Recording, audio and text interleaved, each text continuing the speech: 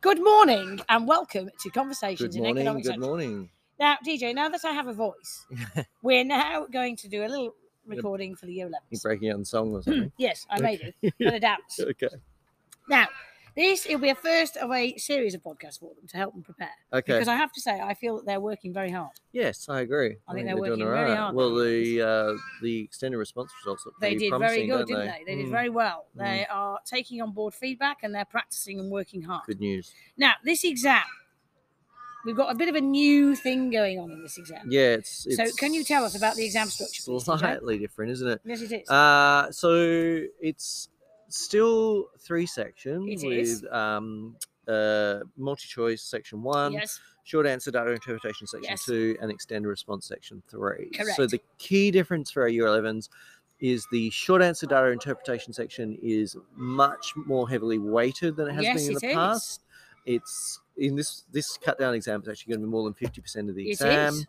There's going to be slightly less multi-choice than normal, and that extended response is that new format, Yes. the 15-mark 15-mark format. Yes. So I can't remember off the top of my head, but I think there is 15. There are 15 multiple choice. Multi-choice, 4 data interpretation That's questions, and then you only have to do 1 15-mark extended response, one out of a choice of 2. That is correct. Yeah. Yes. So the 65 marks to play with. That's correct. Now it's going to cover, I would be right in saying, all of Unit 1.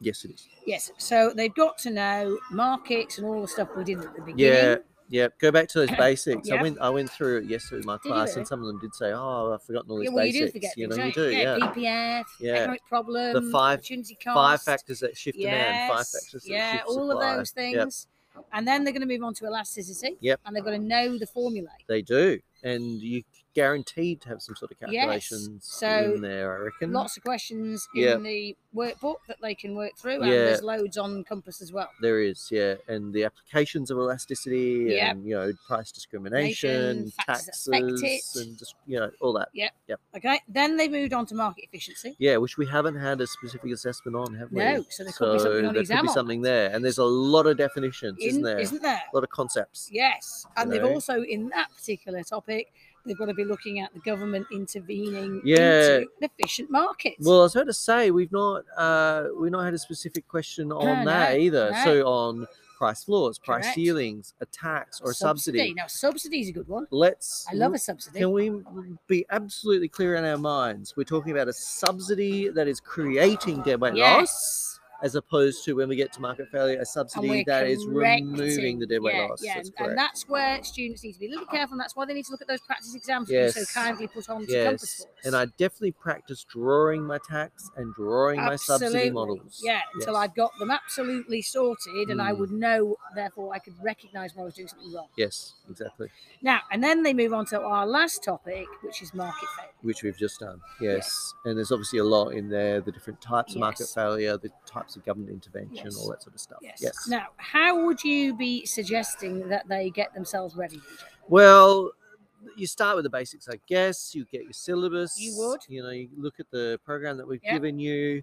You look at your notes, notes that you've given, the notes that I've given, and you make sure you've got something on all of your syllabus points.